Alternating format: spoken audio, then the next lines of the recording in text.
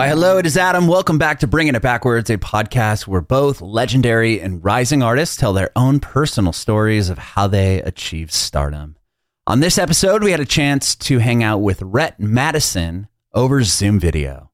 Rett was born in Florida, but moved to West Virginia at 2 years old. Doesn't come from a musical household, but Rett's dad started to play piano in his mid-40s, wanted to learn how to play piano. So Rett was about 5, and that's when Rett started to learn piano as well. Rett started writing songs around 11 years old, picked up the guitar around 16, but went to a art-focused boarding school for junior and senior year of high school. So the last 2 years of high school, Rett was able to focus solely on songwriting. Rett then moved to Los Angeles to attend USC. We hear about her experience going to USC, having the opportunity to sing backups for Lorde when Lorde headlined Coachella. Rett talked about putting out the first song, God is a Woman, all about the debut album, Pin Up Daddy.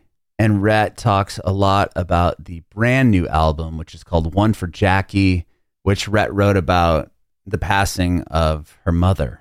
You can watch our interview with Rett on our Facebook page and YouTube channel at Bringing It Backwards. It'd be amazing if you subscribe to our channel, like us on Facebook, follow us on Instagram, Twitter, and TikTok at Bringing Back Pod. And if you're listening to this on Spotify, Apple Music, Google Podcasts, it would be incredible if you follow us there as well and hook us up with a 5-star review. We'd appreciate your support if you follow and subscribe to our podcast, wherever you listen to podcasts. We're Bringing It Backwards with Rett Madison. I appreciate you doing this. Yeah. Thanks for having me. Of course. My name's Adam, and this is about you and your journey in music. And we'll talk about the album or EP. Yeah, I think it's the album, right? Yeah, the album. Yeah, album coming out this Friday, I believe. Yeah. Very, very cool. I just listened to it. I had a chance to hear it. It's really, really it's a great album. Thank you so much. Thanks for taking the time to listen to it. I really appreciate that. Yeah, it's great. Well, first off, where were you born and raised?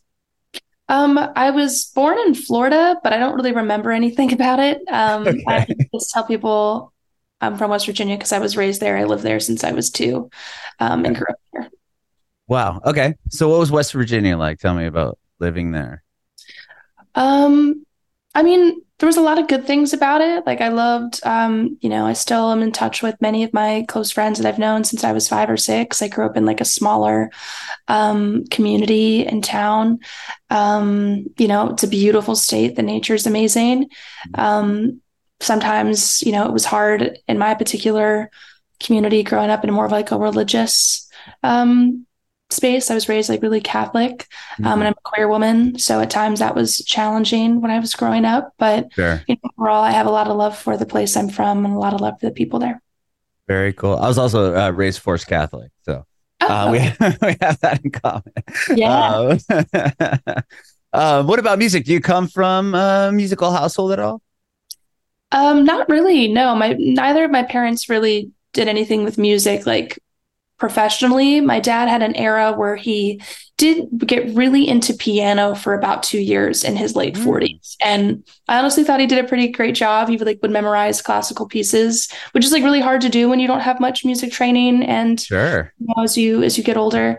But yeah, neither of them ever pursued it, outside of the house or professionally. My mom didn't play music, but they both were very supportive of me doing music.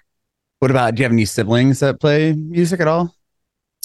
I think my eldest sister has like sang before and has a lovely voice and has sang in public, but again, nothing, that they're doing in any active way, I would say, or, performing at this point now. Got it. Okay. And how did you then get into music? Did you take piano lessons at an early age? Like when dad got the piano, were you trying to learn as well, or? Yeah. I would definitely say that was kind of one of the doors for me to get into music. I probably was like 5 or 6 when my dad was really into having his piano hobby era. Mm-hmm. So he also put me into lessons, which I'm so grateful for. And voice lessons, I was also very lucky to have that as a resource and an opportunity as a young kid. It's super cliche, but like my mom heard me singing when I was playing alone one day, and she was like, "We should put her in voice lessons." That's cool though. At least she was obviously encouraging to what you were up to. So encouraging. Again, I really can't stress enough. I was very lucky to have parents that both could provide that opportunity for me, because I know not everybody has access to those opportunities, as well as being encouraging of me pursuing them. Mm-hmm. So you did voice lessons and piano lessons. When did guitar come into your life? Honestly, much later. I didn't pick up guitar probably until I was 15 or 16. And I think 16 was probably the time I started lessons on it. Okay. What about songwriting? Was that something you were doing when you were younger, like on piano, or did that come with the guitar? Yeah, that I would say that was more with piano, and I probably started writing songs maybe around like 11 or 12. It was just, they were really terrible songs, really embarrassing. I would not stand by them necessarily now, although I gave my best effort at the time. And it was really just like a therapeutic resource for me. Songwriting was, kind of like my journal or my diary entries. So it started kind of as a tween. Wow. And were you showing people your songs at any point? Or when did that start? Even though they weren't good songs, I definitely wanted to show people. Oh, that's awesome. Some people are very, reclusive they're very private about their songwriting. Yeah, I couldn't wait to be like, la, la, la, here's my song. I'm like also like a former theater kid, so I do love to perform. Oh, okay. So I probably started playing my songs, any time somebody would give me an opportunity to sing an original song, be it like a local festival or, a choir concert, I would take that opportunity as a kid. Nice. And so you did theater as well. Is that something you pursued through high school or anything like that? Not as intensely as I did with music and songwriting. My dad was also really into musical theater, and I joke that he's kind of a stage parent. And stage dad.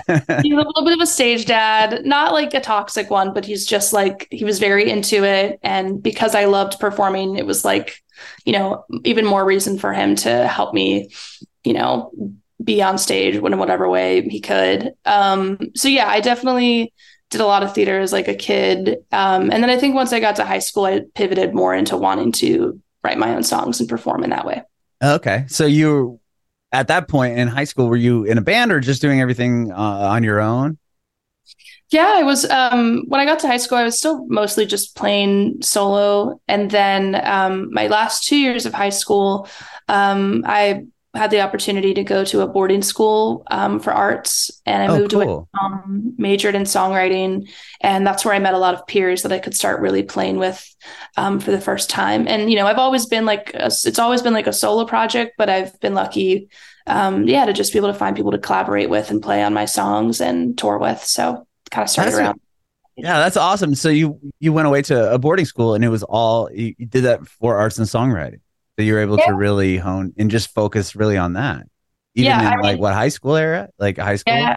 Yeah. My junior and senior year of high school, I went to an art school in northern Michigan. It was a pretty small campus. I think when I was there, maybe around 500 students. And everybody was there for different arts disciplines, dancers, pianists, musical theater actors. My major was songwriting. There was all kinds of stuff. And yeah, I was really blessed to have that opportunity. It was very inspiring. And I think it kind of also saved my life, just to be around a bunch of like really nerdy artists in a forest for 2 years, the healing, and really great for me. What made you decide to do that? I mean, to move away from home, and then you said northern Michigan, so that's not really close to West Virginia.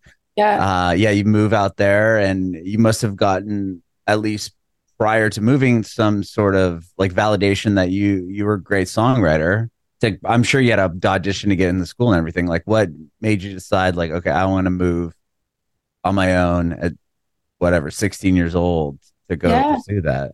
Yeah, I think at that time, I just felt very seriously that pursuing songwriting and being an artist was something I wanted to do with the rest of my life. Mm-hmm. And I was lucky to find out about the school, lucky to, audition and make it in. And it just seemed like an opportunity that I couldn't pass up, especially because I really wanted to, at that age, like as a teenager, I really wanted to pursue music in college. And I felt that I needed to probably catch up to some peers who had maybe grown up in other places and had more rigorous musical education. Yeah. So I feel like I needed to really get serious and, just go somewhere to study so I could have a chance to make it into college for music.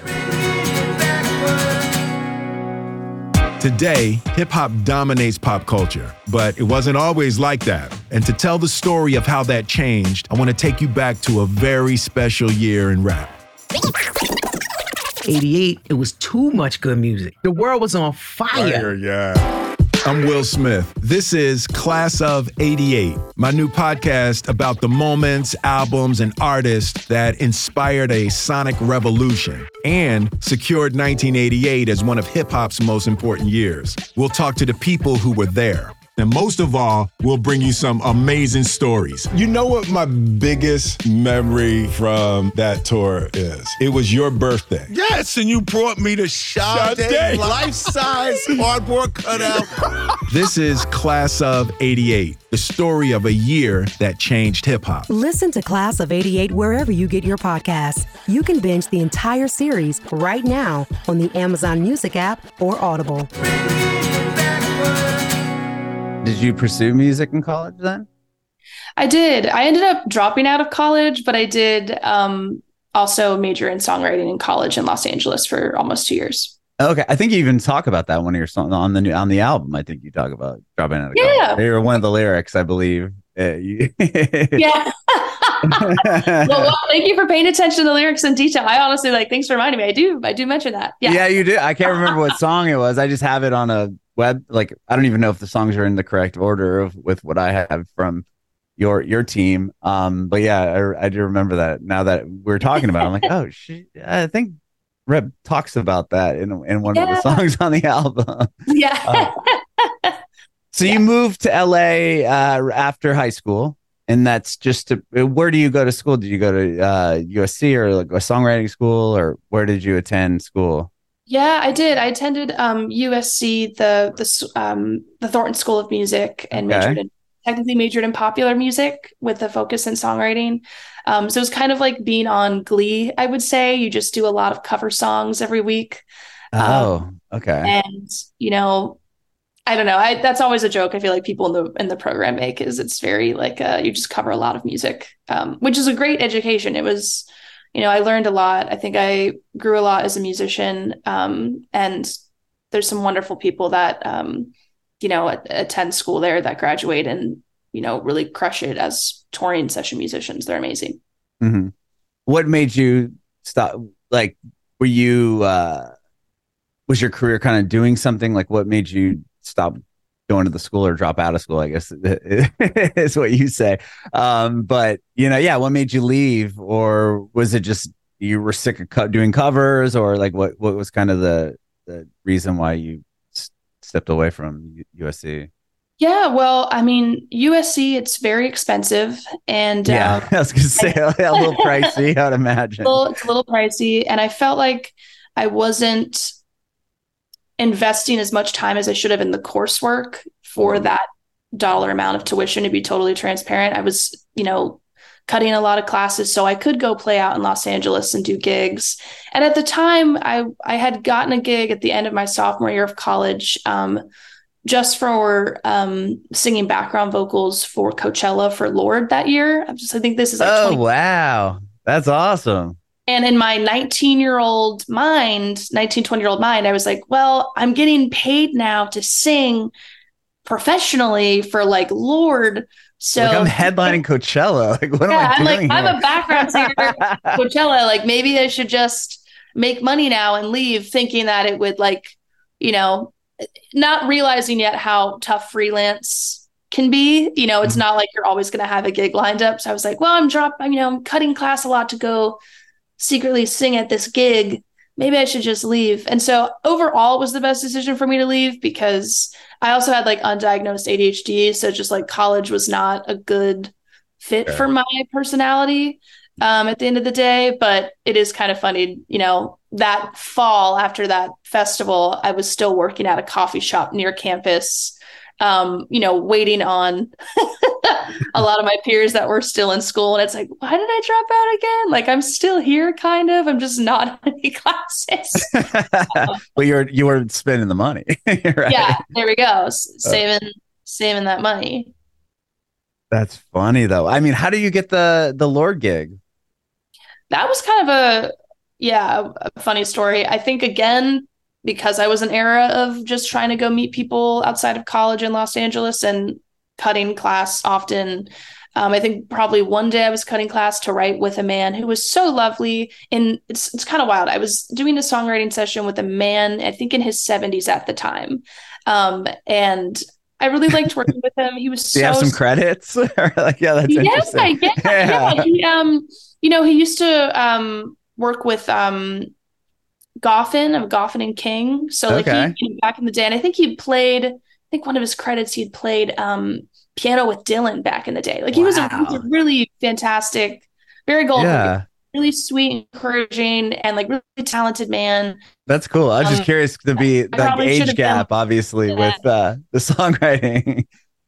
You said what? Oh, I said I'm sure that's awesome. I mean, to be able to achieve that, obviously playing with Dylan and all those other things. I just think it's funny, the age gap and going and be like, let's write a song. I'm 19.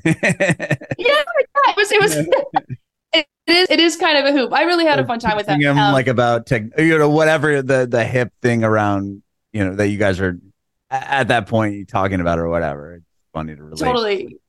Yeah, it was interesting to work with, just we were in totally different sides of life. But we also, I think, I'm on a tangent, but we had a really shared common taste in music. Like, I think we liked a lot of the same stuff. One, because he probably grew up listening to it and I listened to it through my dad. So I think we musically connected in a lot of ways.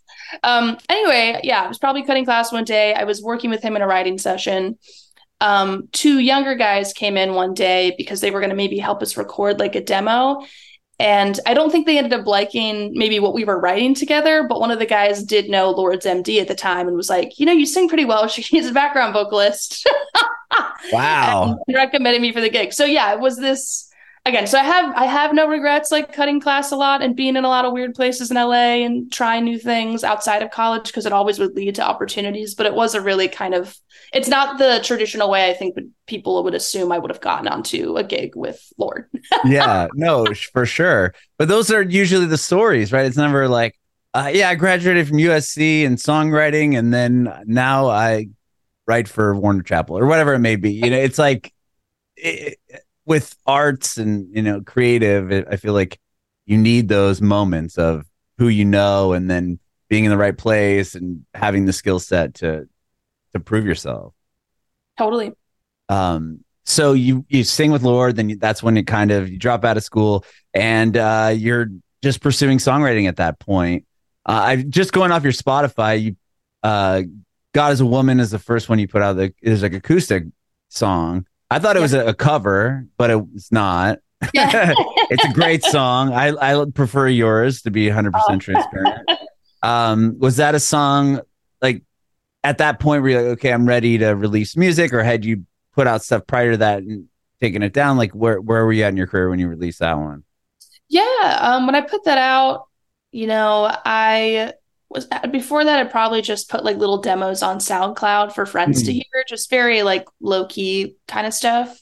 And then, that was one of my first collaborations with, a producer that was older than me and more established. And it was a great learning experience. It was great to work with him. I think I was like 21 when I put that out. So I wasn't signed or anything. I just threw it up on the internet. It was very much like a little independent release kind of thing. If you're an independent artist, you may know the struggle of you got these great songs. How do I get them in front of record labels, radio DJs, get them on Spotify playlists? How does this happen?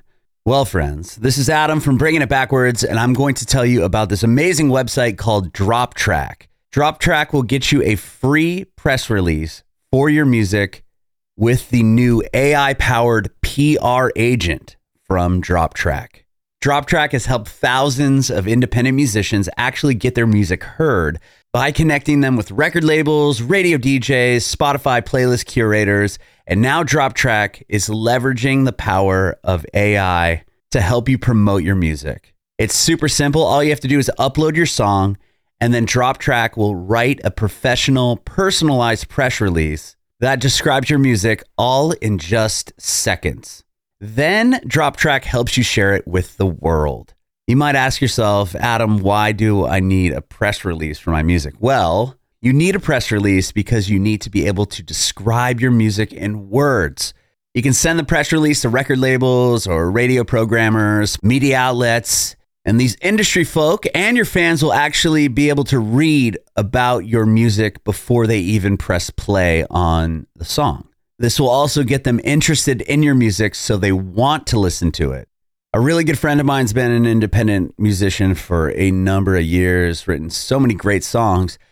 But he's like, why do I need a press release? So I explained to him the importance of the press release, being able to describe the music. People know what they're getting into before they even press play. He drops his song into Drop Track. It writes this beautiful press release. Then all he has to do is just send it out. Super simple. What are you waiting for? Get a press release for your own song. Try it now for free at www.droptrack.com. That's droptrack.com. That's DROPTRACK, Drop Track, droptrack.com. Check it out today. You know, from releasing that song, were you touring or just playing out around LA? Like, how did your career kind of like level up to the next, spot? Yeah. What was that big moment for you, or like something that had happened? Totally. Yeah. Honestly, around that age, kind of again lines up with cutting class a lot. I was just playing a lot of gigs around LA, usually for no money. Anybody that would put me on a stage, I'd go, sure, I'll be there. And through one of those gigs that I was playing, I met my now really close friend and collaborator, Theo Katzman. He's in a band called Wolfpack. He has his own songwriting and solo project as well that's doing so well. And yeah, he heard me play one night and was so encouraging and so kind to me, and honestly kind of took me under his wing a little bit in the music community, and ended up wanting to produce my first record, Pin Up Daddy, that we started making in 2018 and eventually put out in 2021. But he put all the money down for it. I've been able to pay him back since, but he wanted to produce it. He helped fund it so I could make it. And yeah, a lot of that came to life just because again, kind of right place, right time. I just happened to be playing a gig to probably not a lot of people at all. And he just happened to be in the room. And then we became collaborators. And that's how that first album came to be.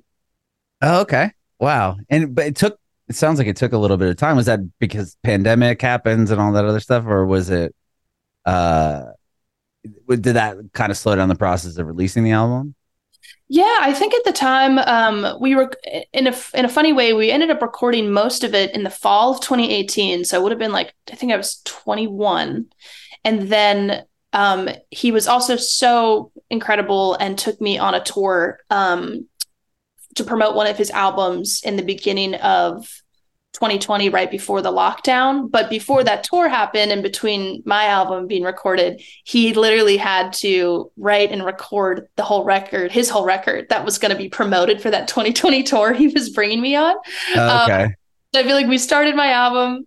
Of course, understandably, he has to make his album because he's got this huge tour booked and he needs an album, to be promoting on that tour. So he makes his record. And then I think throughout the pandemic, he's able to, we were able to work together and finish my record that we started in 2018.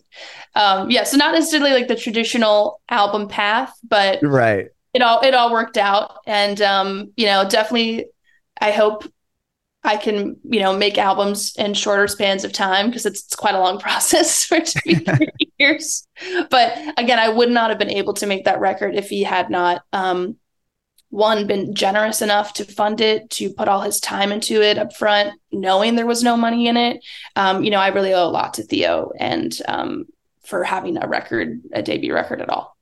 Yeah, I mean, that's another great album too. I mean, the fact that the way that you all did it, that's really cool and really special to have somebody, to kind of take you under their wing and say, I love what you're doing. I'll fund the album. Let's put a bunch of songs out.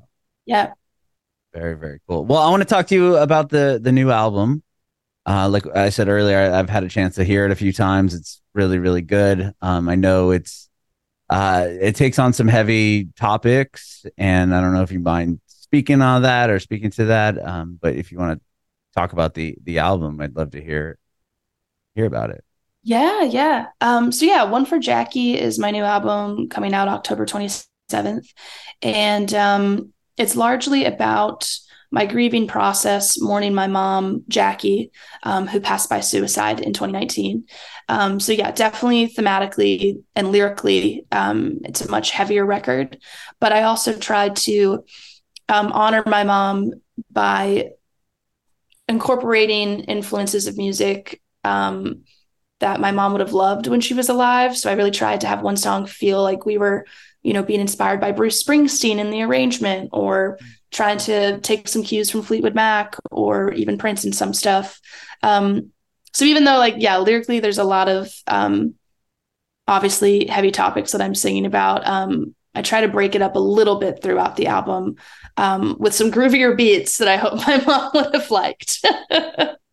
Yeah. Oh my gosh. I'm so sorry to hear about that. That's a lot, especially it must have been tough to even get out what you wanted to say, or like, was that something that was like, okay, I mean, 2019 isn't that long ago. I mean, to be able to be like, okay, I'm ready to write about this. Must have been do you remember the moment where you're like, okay, I think I can do this? Yeah, I think for me, kind of like what I said earlier, the reason I started songwriting as a young kid was just because it was like a therapeutic tool. So I feel like for most of my life, anytime I've,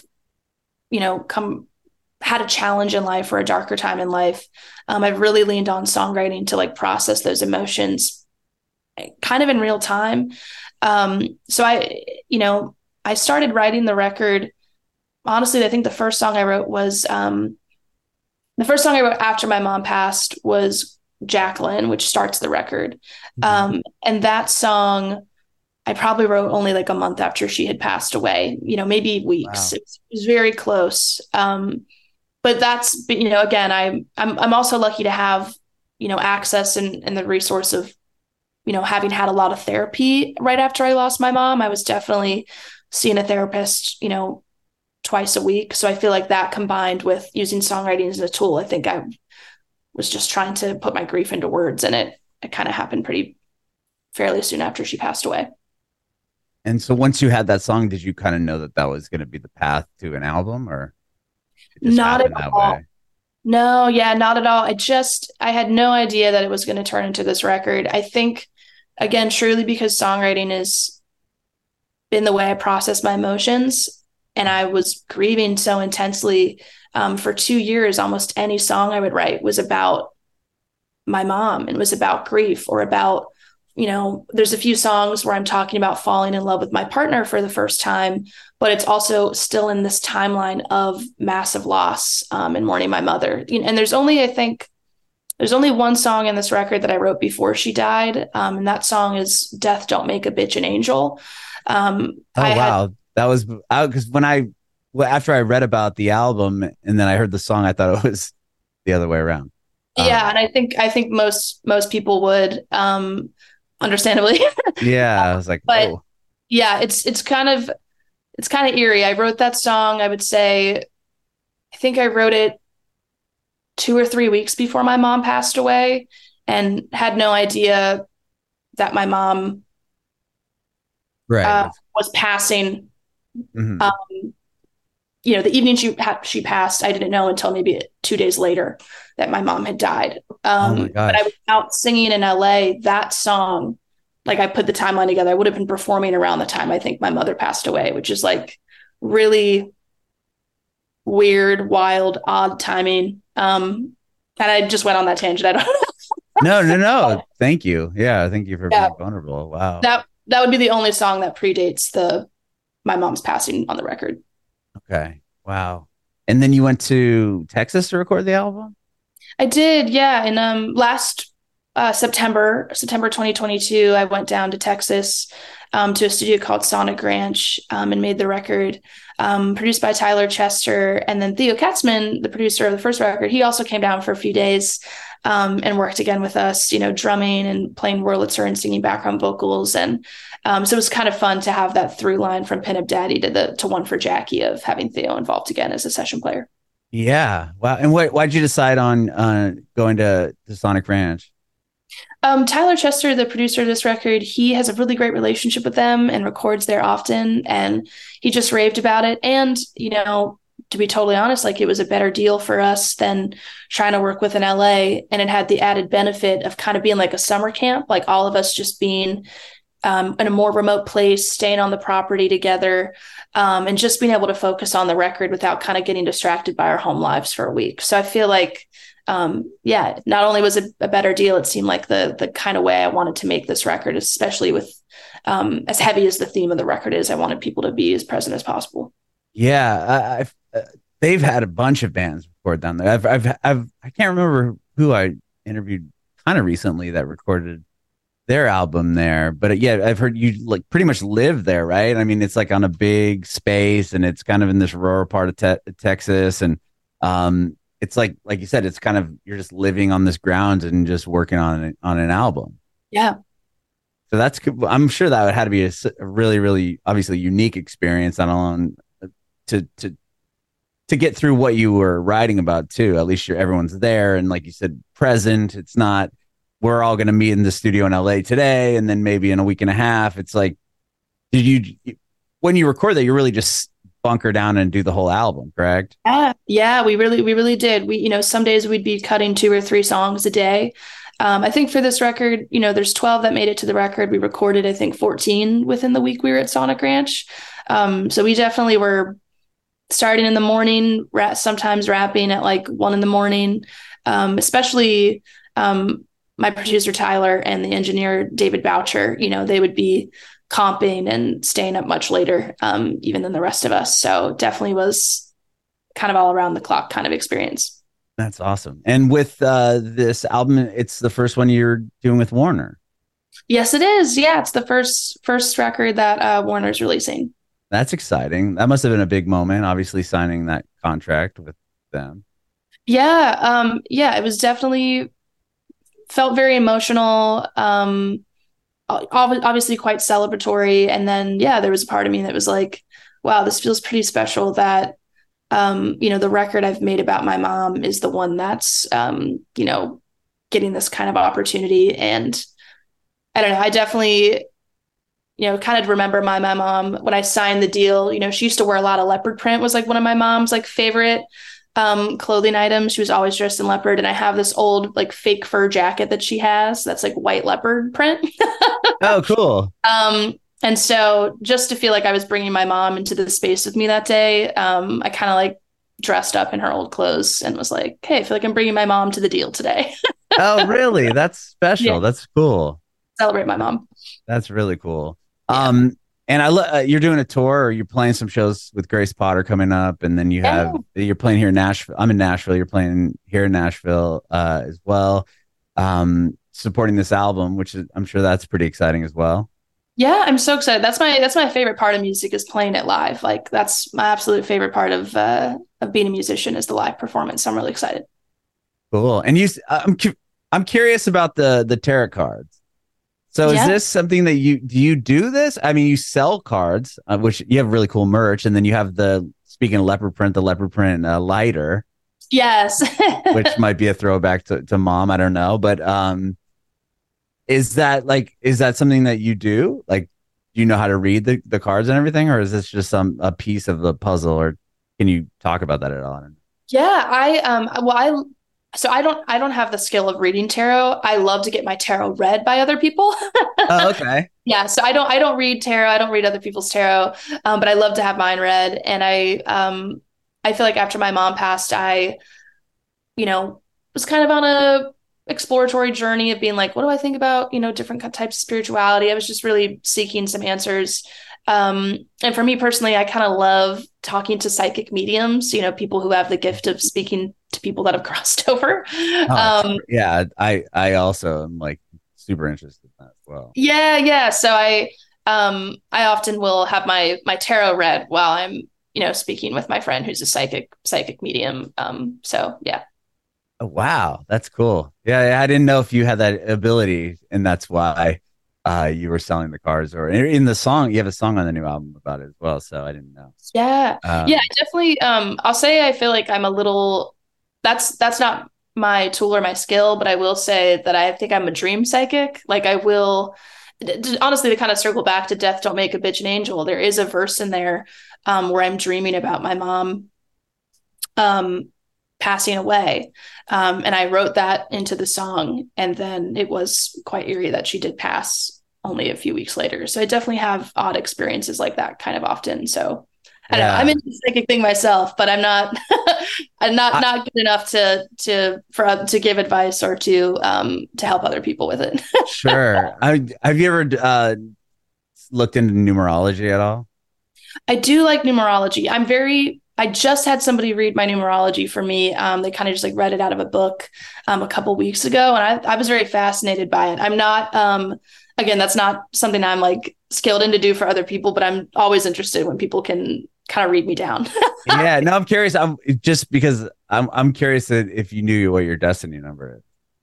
Ooh, no, I don't think I know. I'd have to go have my friend read that passage in the book again to know the destiny number. Okay, yeah. I think I mean, are you really into numerology? Yeah, I couldn't tell you. It's like I'm into it, but I'm not skilled in the sense. Like I follow it, and I have like an app on my phone. But you can there's like a website you can type in your birth name and date, and if you know what time you were born, and it all figures this stuff out. And I was just curious because if you're a destiny number 11-2, then you're supposed to have this ability to see, like, manifest and have like this psychic ability. It's just really interesting. I'll have to look. I think my number is 11, but I don't know if that's my destiny number. Well, it would be your destiny number if you have an 11. Oh, I think it is an 11. I'll have to double check, but I think it is. That would make sense. It's so bizarre. Like the whole thing just blows my mind, like numbers and everything. And I'm always curious. Like I interviewed an artist who's that's her full-time thing is just numerology, and that's really how I got into it. And I just became this whole fascinating conversation, and I was like, whoa. And she sent me her book, and now I'm like way into it. But over the last couple of years, and that's one thing. Yeah, if you're an 11-2, I think it's like it's called a master number, and you can like manifest things. It's or see things. It's really bizarre. Okay. Because I'm at 11 also. There's not many of us, but I would imagine if you've done that in the past, or there's other experiences you have. I'll have to double check because it's you add. Sorry, we're going on this tangent real quick. No. This is awesome. I'm just curious. There's no apology needed. If you add one, because my birthday is January 29th, 1997. So do I have to add all of those numbers together? And then we divide it? Well, we could figure it out after this call if you want. Sounds good. Yeah. I don't want to be a liar. I feel like I think it was an 11, but I could be wrong. I'd have to do the math after this again. Oh, yeah. No, but that'd be really interesting. I wonder if you're an 11. But anyway, I love the album. Comes out on Friday. You're doing a tour to support it. Yeah, that's really exciting. Thank you so much. Yes. And I have one more question for you. And then we'll do some numerology here off the computer, or off the air, I guess, off the Zoom. I want to know if you have any advice for aspiring artists. Yeah. I think my advice would be to try to build music community within like your own scene. I feel like when I was younger, I was like, oh, how am I going to meet so-and-so who's kind of already made it? Like, how can I get in front of this person? And it's like, make stuff with your friends, make stuff with the people that are already like passionate about you. And, build from there. I feel like, building your scene kind of this way versus trying to, get into rooms that maybe you're not ready for yet. Always feels like kind of spinning the wheel. So yeah, just make cool shit with your friends is what I try to encourage people to do.